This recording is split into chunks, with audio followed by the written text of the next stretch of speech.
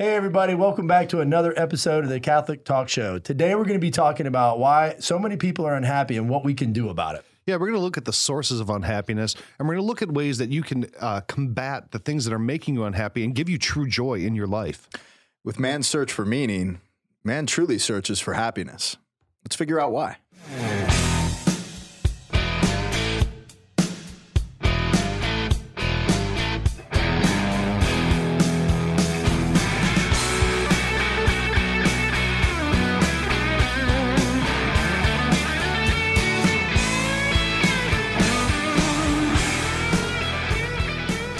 All right, grateful to be back in the studio with you guys again. Father Rich, Ryan, good to see you guys. We have Paul George here. Really excited to have you on the show, Paul. Thanks for coming. Yeah, absolutely. Good to be here. Paul is the executive director for Art of Living, which is a quote from a Pope Benedict document. Very beautiful. The Art of Living helps people find happiness in marriages, organizations, parishes. It's just a really beautiful ministry. We're going to be talking a little bit about that today, but it just bellies into our topic, which is how to find happiness in this world today, which is important. I'm excited to talk about it. And that's why, Paul comes to us with a great charism that God has given him in the church. And we're very, very happy to have you here, brother. He goes around all over the place spreading the good news of happiness. And he has this beautiful book, Rethink Happiness. So make sure you check out our social media pages because we're going to have those on there. And clearly, my brothers and sisters, we want you to visit us on all of our social media platforms, Facebook, Instagram, Twitter, and be sure to connect with us on the web at www.catholictalkshow.com. There you'll be able to see every way that you can listen in or view our content. And if you do want to view our content, be sure to go to YouTube, type in Catholic Talk Show, and make sure that you click the subscribe button. And right next to the subscribe button, there's a little bell. If you click that bell, you'll get everything that we produce from top down, left, right for our specialized content. It'll be there for you. And my brothers and sisters, a big shout out and a big sense of gratitude from us to our patrons. If you want to be a patron of ours and support our show financially to ensure the success of the show and reaching new markets, go to patreon.com/Catholic Talk Show. There you'll see many tiers of how you can support us financially to ensure that content like this can get out to as many people as possible. Thank you. Well, thank you for that. That made me happy. That made me happy, too. See, a little contribution into each other's life, I think, but in You're all a ray of seriousness. sunshine in my life. And I feel the same way about you, Sheil. I really do. A lot of people comment on our show and they love watching it because of the joy that we all share together. And, it's out of friendship and in our faith and sharing our faith and doing it in this way. I think it's very authentic and explicit that we experience joy around each other. It's also very intentional. There's, people will send us messages. Why aren't you covering this controversy? And why aren't you talking about this? And why aren't you harder on this liberal? And why aren't you doing this or that? And it's like, we don't want to do that. There's so much division, so much unhappiness. And the church needs to be a source of joy in the world. And I don't want to go to my judgment and have the Lord say to me, why did you cause more division? I mean, there is enough unhappiness in this world to go around without us contributing to it. And there's enough joy to share with the world and our faith. And that's why we're glad to have you on to talk about this. I think, examining what, I think before we even examine happiness, I think we have to examine why people are unhappy. And, there's a lot to it. I mean, there's the medical side of things. There's, the abandonment that people have experienced in their life from people. There's the isolation. And I think we're drawing closer to the sense of what is our unhappiness by way of what we express in our joy. Mm-hmm. Our friendship is a great joy to me, and our communion and fellowship with all the saints in heaven and the fellowship that we experience in the Catholic Church, coming together and celebrating the divine mysteries, brings me great joy as a priest. But just as a Catholic, just as a follower of Christ, it's our togetherness that we're walking together is a source of great joy. But I think the isolation and people feeling alone and feeling depressed and by themselves and nobody understands my suffering, that's a very dark place of unhappiness. Yeah, so many people who listen to our show have expressed that they have a lot of loneliness in their lives, and that listening to us allows them to at least feel for a few minutes that they're part of something, they're in a conversation. And, that's That's what we want to do. I mean, we want to be there for people. We want to spread joy. I mean, that's our purpose here. And we are so happy that you are a part of our community with the Catholic Talk Show. And we've been developing these bonds through social media ties. It's pretty awesome. And especially to Paul. I mean, Paul, it's great to have you on the show, to get to know you and to share your gifts with our viewers and our listeners. So this book, Rethink Happiness, Dare to Embrace God and Experience True Joy. What was the inspiration behind this? And you know, what's your thought Where's process? that title come from? Yeah. Well, I think the inspiration was my own quest for happiness, right? And I think we can all relate to that. Yeah. Anyone who's listening can relate to the fact that if you ask someone a question, do you want to be happy? No one would say no, because it's a desire in our heart. God created us for happiness. And then people say, well, why didn't you call it Rethink Joy? Like you should. Happiness and joy interchangeable. Like, let's not get stuck on semantics, right? Like, we all desire happiness and joy in our life. To get to your question, how was it inspired other than my own search and quest? Pope Benedict. You know, a lot of people say, you know, happiness is sort of this new agey term. I mean, read back to the saints and popes. They talked about happiness. Go back all the way to Augustine. He talks about happiness, finding happiness.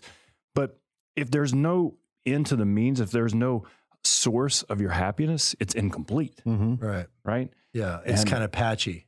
Yeah. It just falls apart. Right. Basically. Yeah, and you told me a really cool, again, tying to Pope Benedict XVI, where the title of your book came from, Rethink Happiness. You want to explain that? Yeah, absolutely. So the word rethink, Pope Benedict was writing when he was Cardinal Ratzinger.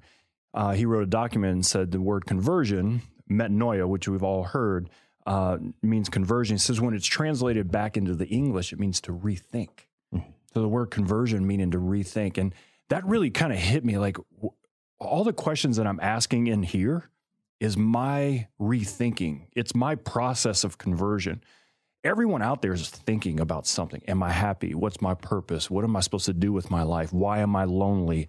You know, why am I miserable? You know, they're asking these questions.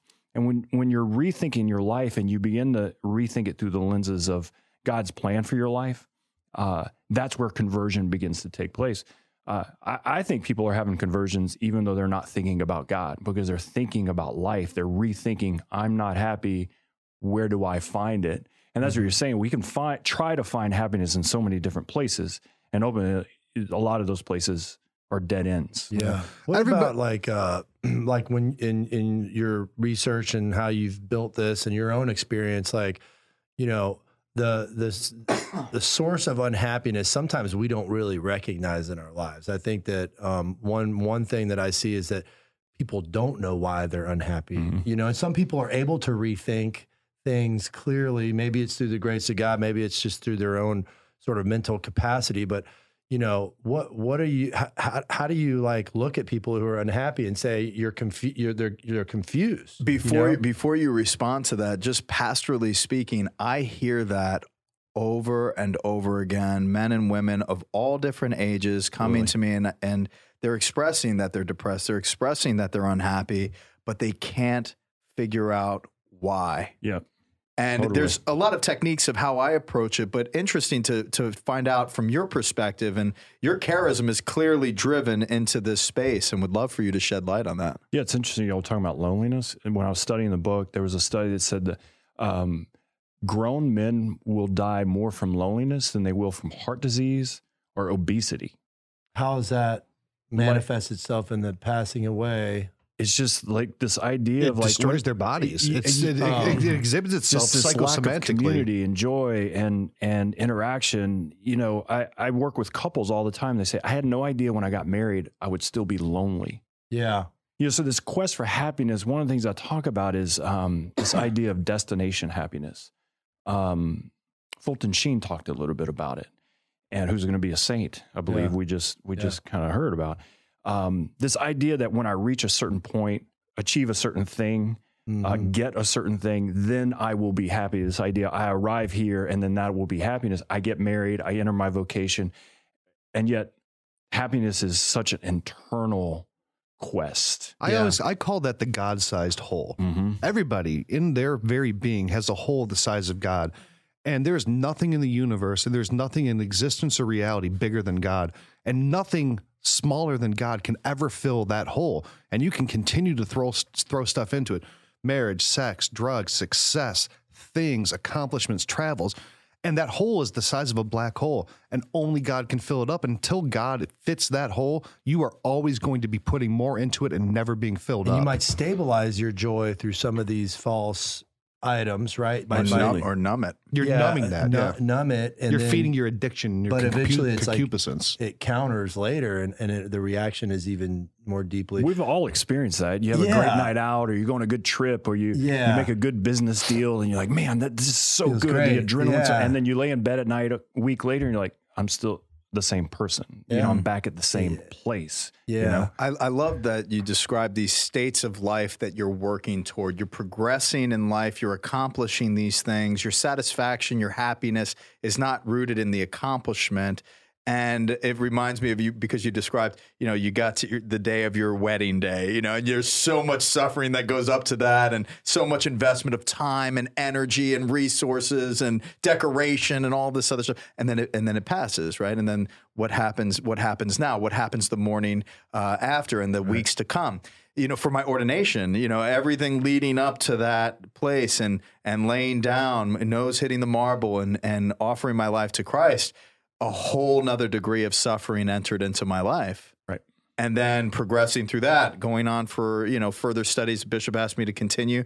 And then that was a different form of suffering. Then coming back to the diocese, entering into multiple assignments, different stuff. Now as a new baby pastor, I mean, the suffering that I'm experiencing now, it's like you think in your mind, I'm going to become a pastor and I'm going to be happy. Right. Then this flood of suffering comes in. And where do we find the stabilizing force right. of our happiness and our joy? It has to be rooted in the crucified Christ. In my opinions, that's where I find my stability. And to the point that you were making, Sheil, St. Augustine says so beautifully, our hearts are restless until they rest in God.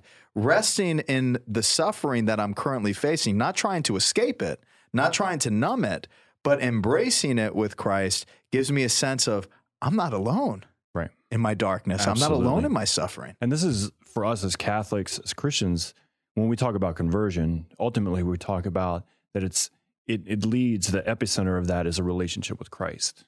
I mean, without that, there is no conversion. There is nothing that stabilizes us. There's nothing that gives us a foundation to live on. Everything else falls apart. We'll lose our titles. When you die, you won't be pastor anymore. I won't be married anymore. Everything's going to fade away. And then you kind of lay and realize, then what's life about? Yeah, Pope Francis said a moving truck doesn't follow the hearse. It just doesn't. Yeah.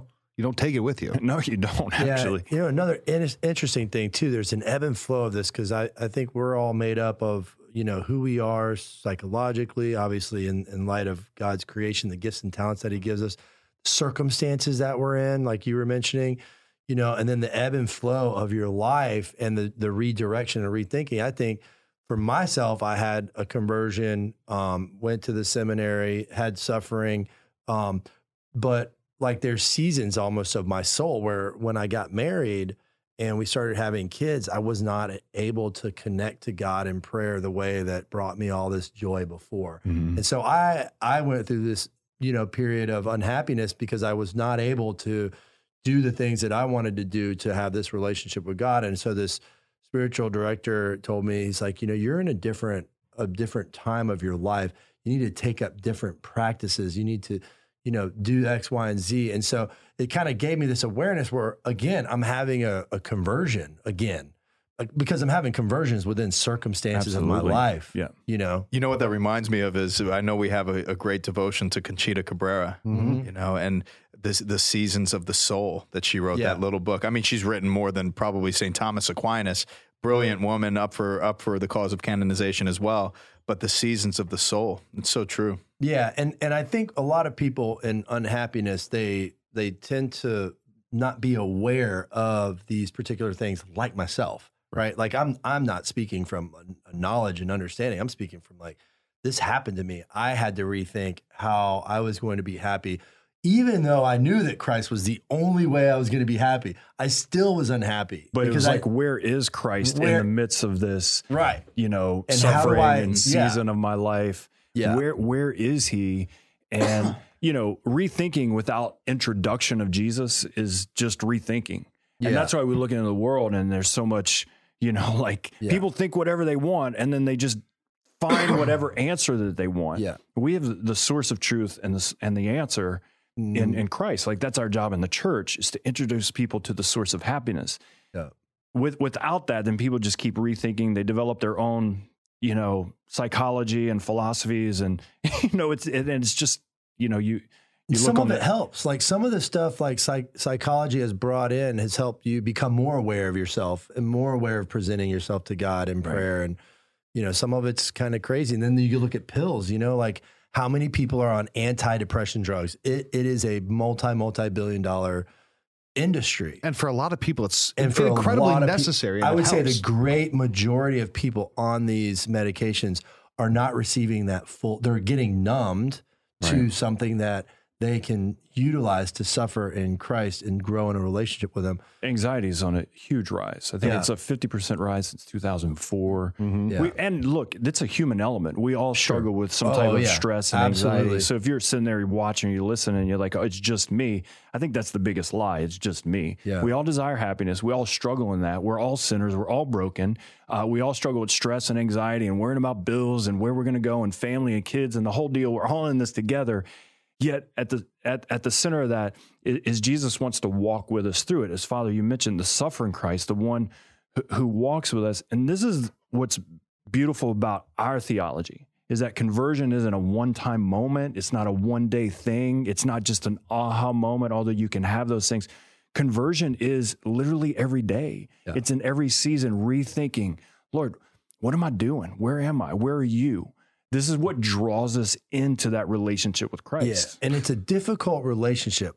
Marriage is a difficult relationship. The priesthood is a difficult relationship. It presents its problems constantly. If it was easy, everyone would do it. Well, it's because there wouldn't be a 50% divorce rate. There wouldn't be, you know, Here's where I'm going with it, though. Our culture is like, you can have everything right now. Flip open your app, watch the movies. You can have food delivered to your door. Everything at your fingertips. Amazon, right? Like neighbors now don't even talk to anybody because there's no square for them to go for certain The loss items. of community is such a Then tragedy. You look at massive. people, I don't even use Facebook anymore because it's like somebody's either bragging about themselves because they obviously don't have this deep understanding of peace and joy in their lives, where they're trying to get it from other people in this form. And then you got people who are just angry, who just want to lash out at other people. And then you've got this society of media, this 24-hour news cycle where we got to find someone we got to blame and take everything that they've earned away from them and not forgive them. And unfortunately, we don't have Ron Burgundy on television every single day, because that would make things a little bit better. But no, I think social media, what you're bringing up is a great point to unhappiness. I think there's a great correlation to that. And I don't think there has ever been a forum in the history of the world that cultivates the spirit of coveting more effectively than social media. Absolutely. Because 100%. as you're scrolling for some type of stimulation that communicates, I'm happy, I'm okay, I belong. Yeah. And as you're scrolling, what you're finding is, I'm not that person. I'm not with that person. I don't have that. Here's a vacation spot that I can't afford. My back's hurting and I don't have that massager that works everything here's out. this guy sharing his faith and I don't have that faith. I mean, that's even that too. The University of California actually did a study about that and the snowballing and compounding effect of seeing unhappiness or covetousness on social media. And they found that when maybe the weather gets bad and a person posts something because the weather is bad, they increase the negativity of the overall posts. And then when a person sees a negative post, they're then 3 times more likely to post a subsequent negative post. So it creates this snowball effect, right? And then Penn State did a study on self-esteem, and they said that people who use social media regularly have a 35% more chance to suffer extreme self-esteem issues. Crazy. I believe it, hands down. Oh, me too. I have never left a social media platform and not been depressed Yeah. in some way. Yeah. And we've all had it. And we were talking about it for millennials or not. Like, I didn't grow up with it in my hands, right? Sure, yeah. Till later on. But even, I find myself, I'm scrolling for a while, and I feel the same way. Think about these children who are having suicidal ideation that can't get the phone off of their chest because their whole sociological structure is built into that forum. Their whole lives, their whole reputation, everything is built into that forum. That's incredibly alarming. Yeah, I mean, there is a study where people who use social media regularly have much higher levels of anxiety and depression. The University of Humboldt in Berlin did a study that 35% of all people who use social media have extreme feelings of envy and envy spirals. There was a study by the American Journal of Preventative Medicine that said that let's see, of 19 to 32-year-olds who spend the most time on social media, 50% of them experience extreme loneliness and a lack of social belonging. Can I share a fruit and testimony of Exodus 90, who's one of our sponsors? Exodus 90 is a great program for a fraternity of men to live out 90 days of austerity, prayer, and cold showers, no internet, no social media, connectivity with other with actual fraternity. community, fraternity. I had great experience, but I wanted to speak specifically about social media. When I erased Facebook, Instagram, Twitter, and cut off means of communication if people can access I mean, me. you should leave them on to follow us, but besides that. But let me tell you, I felt this weight lift off of my chest and my head, and it was a real weight that lifted off of my heart. My wife Kelly did the same thing. She says the best thing she's ever done is getting off social media because she's like, it's a waste of time, and the people and the things she sees on there does nothing uplifting. Absolutely. Well, and that was one of the things in the book was a correlation to someone's happiness and joy is community. And you kind of mentioned like this lack of, community in these relationships. And when I speak to people, or my wife and I talk to couples, and we just kind of like name all the struggles, we just throw it out there. We're very transparent and vulnerable. The thing that we get the most is people come to me and say, I'm glad I'm not alone. I thought I was the only one. Because we live in a culture that's just online, or they close their garage door. Yeah. And couples don't share the fact that marriage is hard. Yeah. And priesthood is hard, and raising kids is difficult. And, I'm broken and I have issues and I need counseling and I'm on antidepressants. Nobody why are we not talking about the human struggle and the human answer? Because there's all this envy out there, and you don't want to present yourself as less than someone else. Vulnerability. You said it. Vulnerability. Vulnerability Yes. is the biggest thing I think that's under attack in our society when we harm the most vulnerable in our society. We don't mind the vulnerability that we have to give it to God, who wants that vulnerability to turn it into joy, right? I mean, this is what our culture looks at. If you look through the lens of vulnerability in our culture, you will find the bedrock of how God can change it, right? But vulnerability can't go out on its own. It has to be something that you do yourself with an act of your will and humility, right? And a big shout out goes to Teams of Our Lady. And from the first years of my priesthood until now, I've had a team that I've met with of multiple couples, married couples. And then I'm the spiritual director, and we share highs and lows. We open up the scripture together. It's a wonderful program. I'm actually looking at kind of building a different program that can reach more families and have smaller groups to essentially do the same exact thing that you're sharing.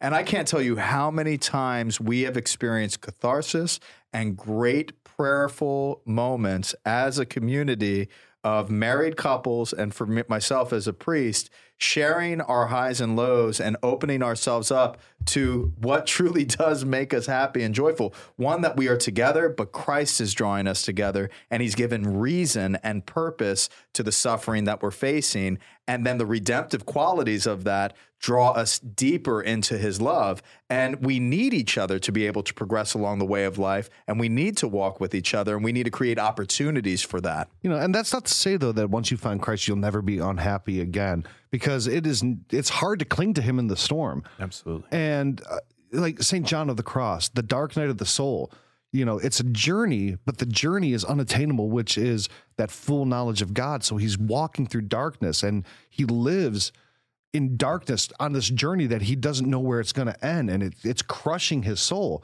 Mother Teresa, had deep bouts of spiritual depression and doubt. I mean, these are saints, and they're experiencing the same thing that so many other people are out there. Right. It's a struggle, and it's hard to hold your hand up for the Lord when you're falling into the water like Peter in the storm. But it takes courage to do it, but that hand is always there to save you. And Christ experienced desolation Absolutely. in the desert, in the garden, On the cross. on the cross. And so he'd never ask us to do anything he didn't do. Yeah. On the You cross, when he shouted out, "My God, why have you forsaken me?" Exactly. I mean, he experienced all the loneliness and all the desolation that all humans have ever experienced in that moment. And On epic proportions, because he was our creator. and we were experienced it killing all at once. And he is like us in all things, even in that loneliness and desolation. So he understands you, and he can help lift you out of this unhappiness that so many of you are in. And when we consider exactly what you're sharing, Paul, is the whole sense of Christ's invitation into greater communion with him. So yes, he had desolation, but if you're experiencing desolation, if you're prayerful about it, Christ is going to invite you into his desolation. Right. And when that happens, that is the occasion of joy. That is the occasion of happiness. You know, sometimes one of my favorite quotes I've ever heard is that sometimes the only way that God can get into a heart is by breaking it. And sometimes the only way God can find a way into that deepest part of you is by finding a crack. And sometimes that's through a brokenheartedness. Absolutely. I mean, you guys, I think on one of the shows, were talking about sculptures, and in Jeremiah 18, I don't know if you guys broke, that up. It says that, Jeremiah went to the potter's house, and the potter was there at the wheel making clay. And it said that one of the translations says that the clay was spoiled. And I think to myself, well, what's the potter going to do? Just throw it out and start over? And it says in the scripture, it says, no, the potter reworked it into something good. Mm-hmm. I mean, think about that. Like, that's the Father. He takes what's broken, he takes what's spoiled, and he just says, no. I'm going to rework you into something Not good. get rid of it. And that's hard. I mean, if you ever, done pottery, it's terrible. it's horrible. You beat it, you crush it, you start over. I'm horrible at it. Me too. So I stopped doing it. But the Father doesn't. He never stops reworking us into something beautiful.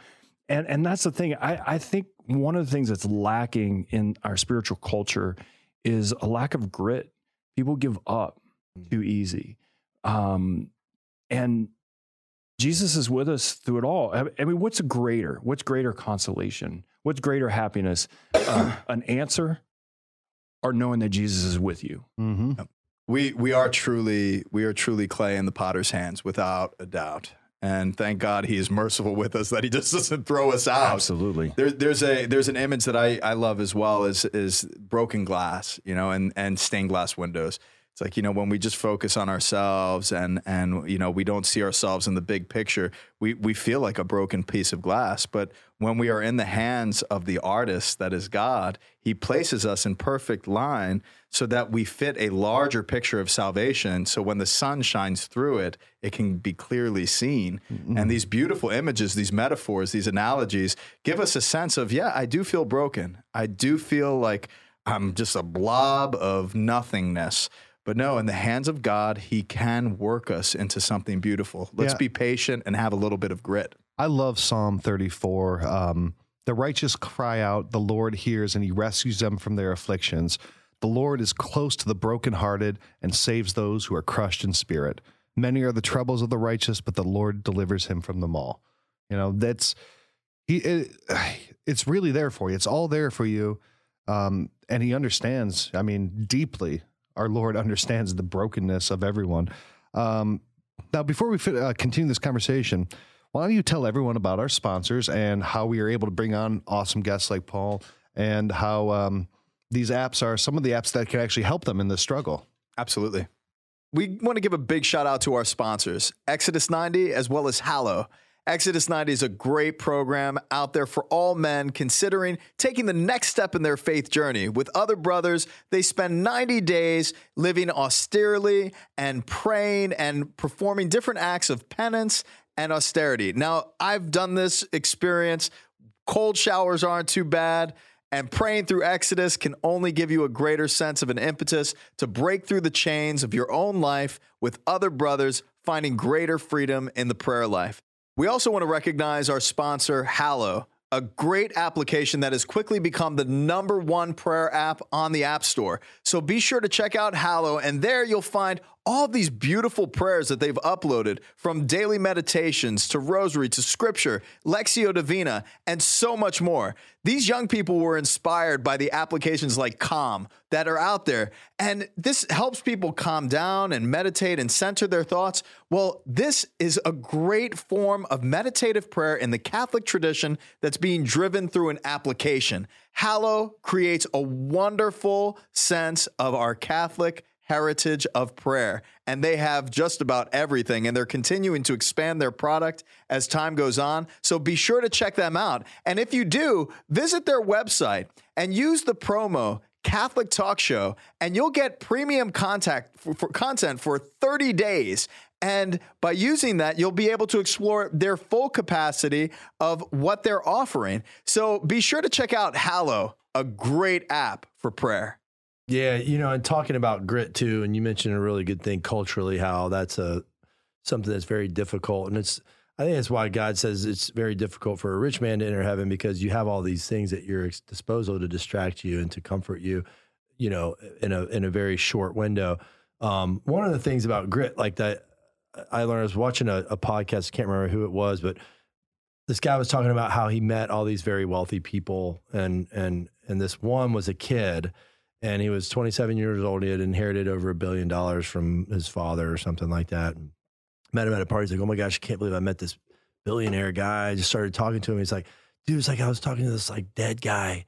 Like, he's like, hey, yeah, I was in New York. I stayed with some friends over here.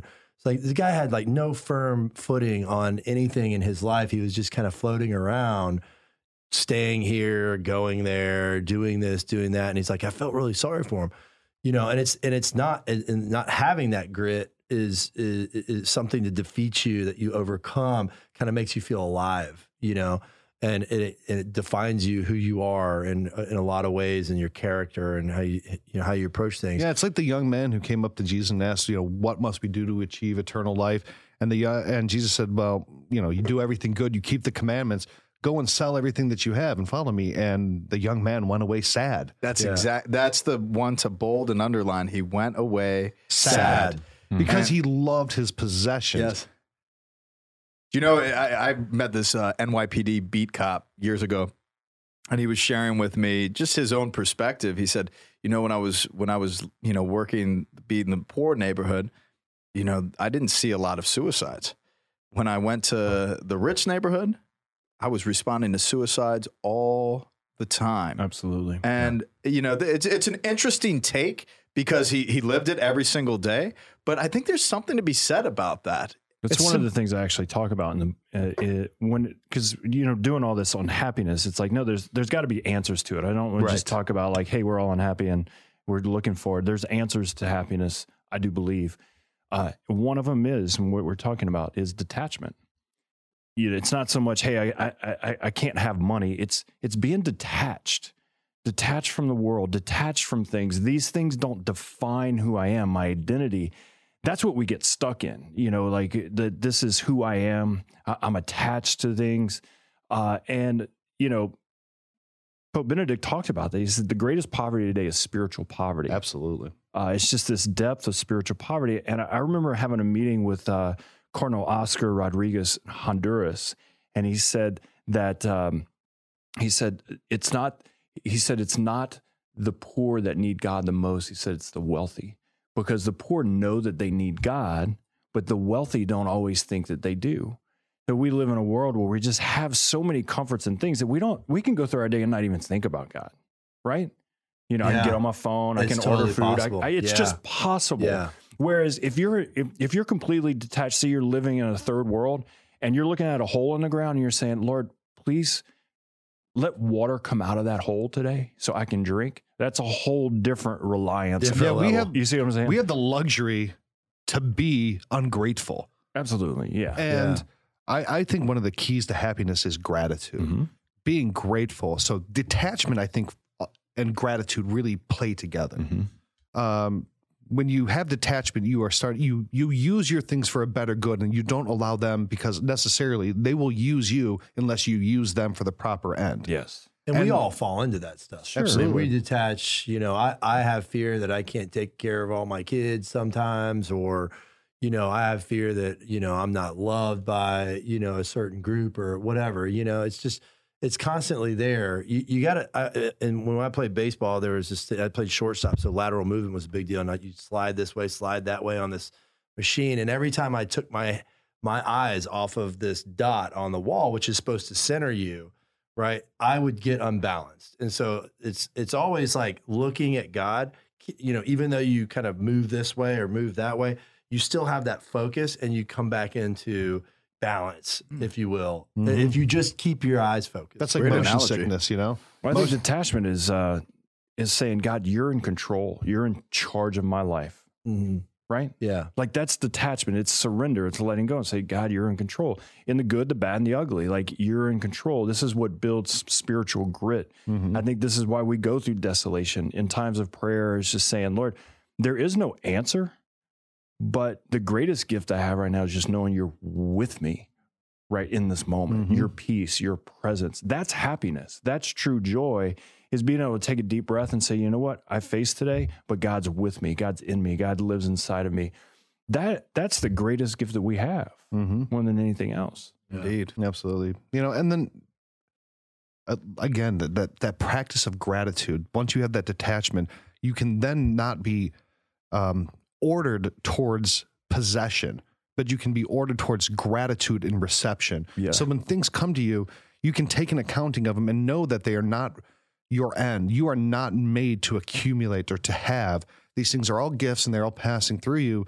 And that gratitude then continues to orient you from detachment, again, towards a gratitude towards God. And you won't always feel that need for more and comparison and lacking because you don't have enough. You're, taking a little time every day to really account for what you have and who it comes from and being grateful for it is one of the most important things people can do to find a real happiness in this hyper commercialized and competitive and envy-filled society. But now, that also takes detachment. It does. That's what I'm saying. That's ultimately where it has to be driven at. Yeah. So if you're sitting there thinking, detachment, I do want to be happy. How do I get there? There's resources out there for you right now. Certainly check out Paul George's book, Rethink Happiness.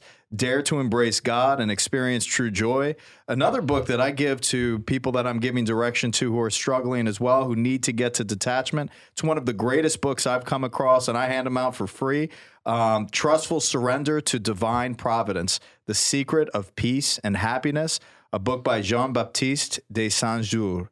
And it is a tremendous book. Trustful Surrender to Divine Providence, The Secret of Peace and Happiness. It's a short book. It's a book that's intended to pray with. So pray with it slowly. Let it be a daily devotional for you. Read it multiple times, and I promise you it will provide you that cultivating spirituality of detachment that is so necessary to what we're talking about. Searching for and Maintaining Peace by Father Jacques Philippe.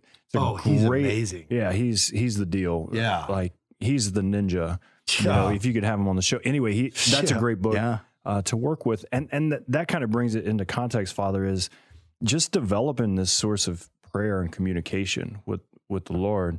It really is what roots us in happiness. It's relationship. And we talk about the, lack of community and all these things. The Lord kind of centers all that, and it's a relationship. He's not a far off object. He is a person. He is real. He is alive. He wants to be active in our life. And Cardinal Ratzinger, Pope Benedict, talks about that. He says, we're not deists. We don't believe that the Lord created and stepped away. He says, no, the Lord created and stepped in. Yes. Right? And the Lord wants to step into our life, walk with us. Is there anything greater in happiness to know that God's walking with me, right? In the midst of whatever I'm going through, that's joy, that's peace. I have to share that in the experience, and I was actually sharing this last night in conversation, the experience of moving along the pathway of my priesthood, the more and more that I enter into a desire for more poverty. And St. Ignatius of Loyola would express, you never modify your vow of poverty unless you are going to make it more stricter. And the beauty of the Catholic Church is that it provides structures of celibacy, poverty, silence, these various vows. These are all antidotes to what we experience in but this like world. objectively speaking, like the world looks at that and you're like, you're crazy. You're crazy. Yeah. You're crazy. It's the best. It's the best. but no, like to think that, you know, you're going to take a vow of poverty in this search for happiness. You're going to take a vow of celibacy in this search for happiness. People in the world, there's a struggle for commitment, and there's concerns. I'll never forget my barber, Kwame. Big shout out to those boys at Fine Grooming Studio in Arlington, Jacksonville. This is like a couple times you get Yeah, shout no, I outs. love this. I love these there's guys. some wisdom there. I love these guys, but he said when he found out that I was a priest, because for a long time it was just we were talking basketball, we were talking sports or whatever, and then he found out that I was a priest, and then like the questions started going so he's like, celibacy, father, like you ain't gonna get no and he's just asking these questions and he said, Father, I don't know, man. I'd rather go vegan than go virgin. But it gave me a wonderful opportunity to start expressing this wisdom of, where do we find our happiness? Right. And these states of life that the church has lived out for so long in the person of Jesus Christ, in his celibacy, in his poverty, in all of these various realities. And that's the thing is, Father, like we don't give up where God's not going to give back. Yes. Like when we give up, God's grace pours in. He gives back. You're getting stuff out of your hands so they can put more in it. Exactly.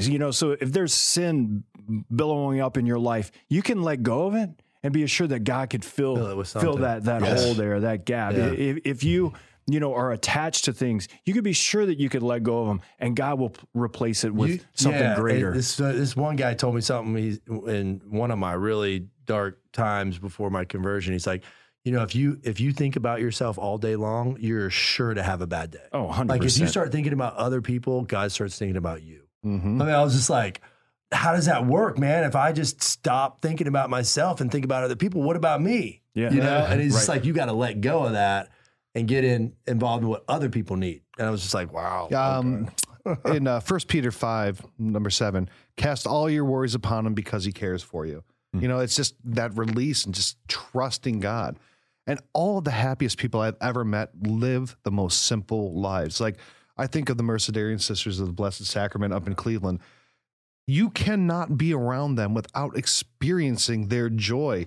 It is so happy, and they live so simply, and they're not lacking. They're not like, I think they have like one cell phone between all of them, and they're like, oh, mother, can I use the phone? Because we have to update. They don't have stuff, and they don't care. They have so much joy, So one of the things I talk about, and it's kind of that, and people who are listening, I've met poor people who are happy and unhappy. And I've met millionaires who are unhappy and happy. And I started thinking, what do the people who are happy on both ends of the spectrum?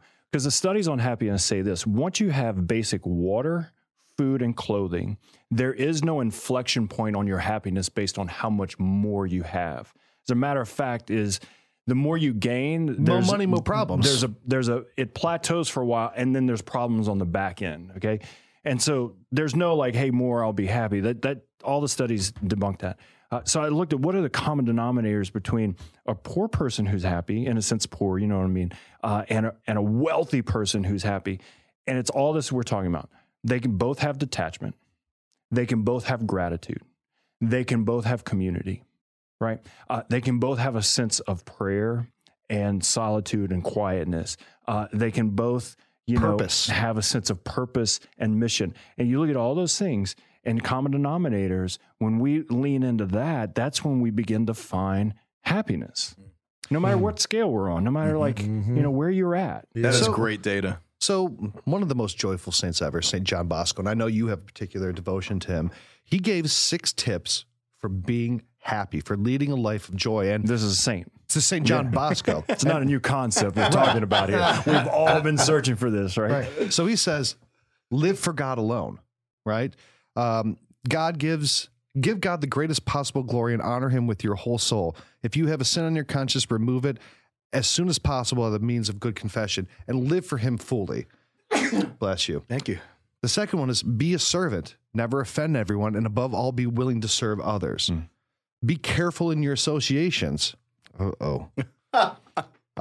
You lay with the dogs, you wake up with the fleas, Right. man. Dang, man, I got something going on there. I think it's been you, man. You. He says, spend carefully. If you do not want to be ruined, never spend more than you earned, which is living humbly, living simply. And then he says, be humble. Speak little of yourself and never praise yourself, even if you deserve it, because your opinion of others will eventually go away. And if you're seeking honor, you will own up. He who seeks only praise and honors is sure to have an empty head fed only by the wind. And then the last one is carry your cross. Carry your cross on your back and take it as it comes. That's it. Small or large, whether you're from friends or enemies, and whatever would it be made of. That's it. We're all future saints. So we've been talking about this. We didn't even know. Yeah. Praise the Lord. But John Bosco, I mean, that's a good example for holiness. Yeah. Is he Really like the happy human search engine? Like as we're sitting here, Oh, he he's is. just pulling up data. He gets this like ding, and then he just starts going in here, and then Delacrosse and I are normally like, I have there's a lot of connections in byways, and something comes up, and I'm like, oh yeah, that, you know. Yeah. Absolutely. the brilliant mind of Ryan And when Shield. did Bosco die? When did he live? 1890s? Yeah, that was 19. Yeah. Oh, wow. I didn't realize that. Yeah, it was not too far back. Yeah. 1888. Yeah, I'm in Lafayette, Louisiana, and right outside of Lafayette is a school that St. Catherine Drexel founded in the early 1900s. She was someone who inherited at the time millions and millions of dollars. She was the upper crust of Philadelphia society, just a heiress. Yeah. Used it all she started the first black university, Xavier, in New Orleans, schools, and just gave it all. And like, she was as happy as could be, you know, she found real purpose, mission, community, prayer. We don't always have to live in religious order, but we can have those pillars in our life, no matter what season we're in or what vocation we're in, to find happiness. Because that's the important thing. It's like, what are the pillars, right? Because, you know, you always go back to that pillar. It's kind of like that dot on that wall. It's like you get a little wonky, you go back to that dot. It's knowing that if I stay the course with these pillars in my life, if this becomes my sort of breeding ground of my life and my focus, that yes, I'm going to go up and down, but God will always take care of you. If you've ever been on a boat and you've gotten seasickness, anybody who knows, like Howard, who's the good Gorton fisherman, is that you look at the horizon, right? You look at the horizon, that gives you a stabilization and a point of focus. And if Christ is always your horizon where the sun rises for you every day, that sickness and that disorientation that you experience in your life is not going to affect you. You're going to be able to have a point of focus that cures you of your disorientation. So I think down to the fundamentals, and you know, talking about detachment, talking about the importance of prayer. It's not having a lot, and you know, analyzing. I love that data that you provided for us, Paul. You know, in respect to the very, very wealthy, the very poor. You know, there's unhappiness in both. So where do we find happiness? The more that we narrow in, community is essential. And you don't have to belong to a religious community. You don't have to take some of these vows. Maybe you do want to live a form of consecrated life. But finding ways that you can join a community, even if it's like a Bible study at your local parish, if it's a men's group, if it's a women's group, if it's a Knights of Columbus, CCW, CL, Communion and Liberation, if you're a young adult, you know, a young kid out there, joining a youth group, joining a different program, sports, athletics, that are, you know, having a sense of fellowship, and you continue to go back to, you know, the baseball analogy, which I love, but being a part of a team, being a part of a common initiative, and especially if that initiative is prayer, if that initiative is communion with Christ and learning about our faith and growing closer together in vulnerability of our own difficulties and sins, that is a very powerful place of happiness, a very powerful place of joy. Yeah, there was a study done on this. It was a non-religious study. And this guy found, I don't know if you guys heard this, he says, basically it comes down to this: we're the sum of the 5 people we spend the most time with.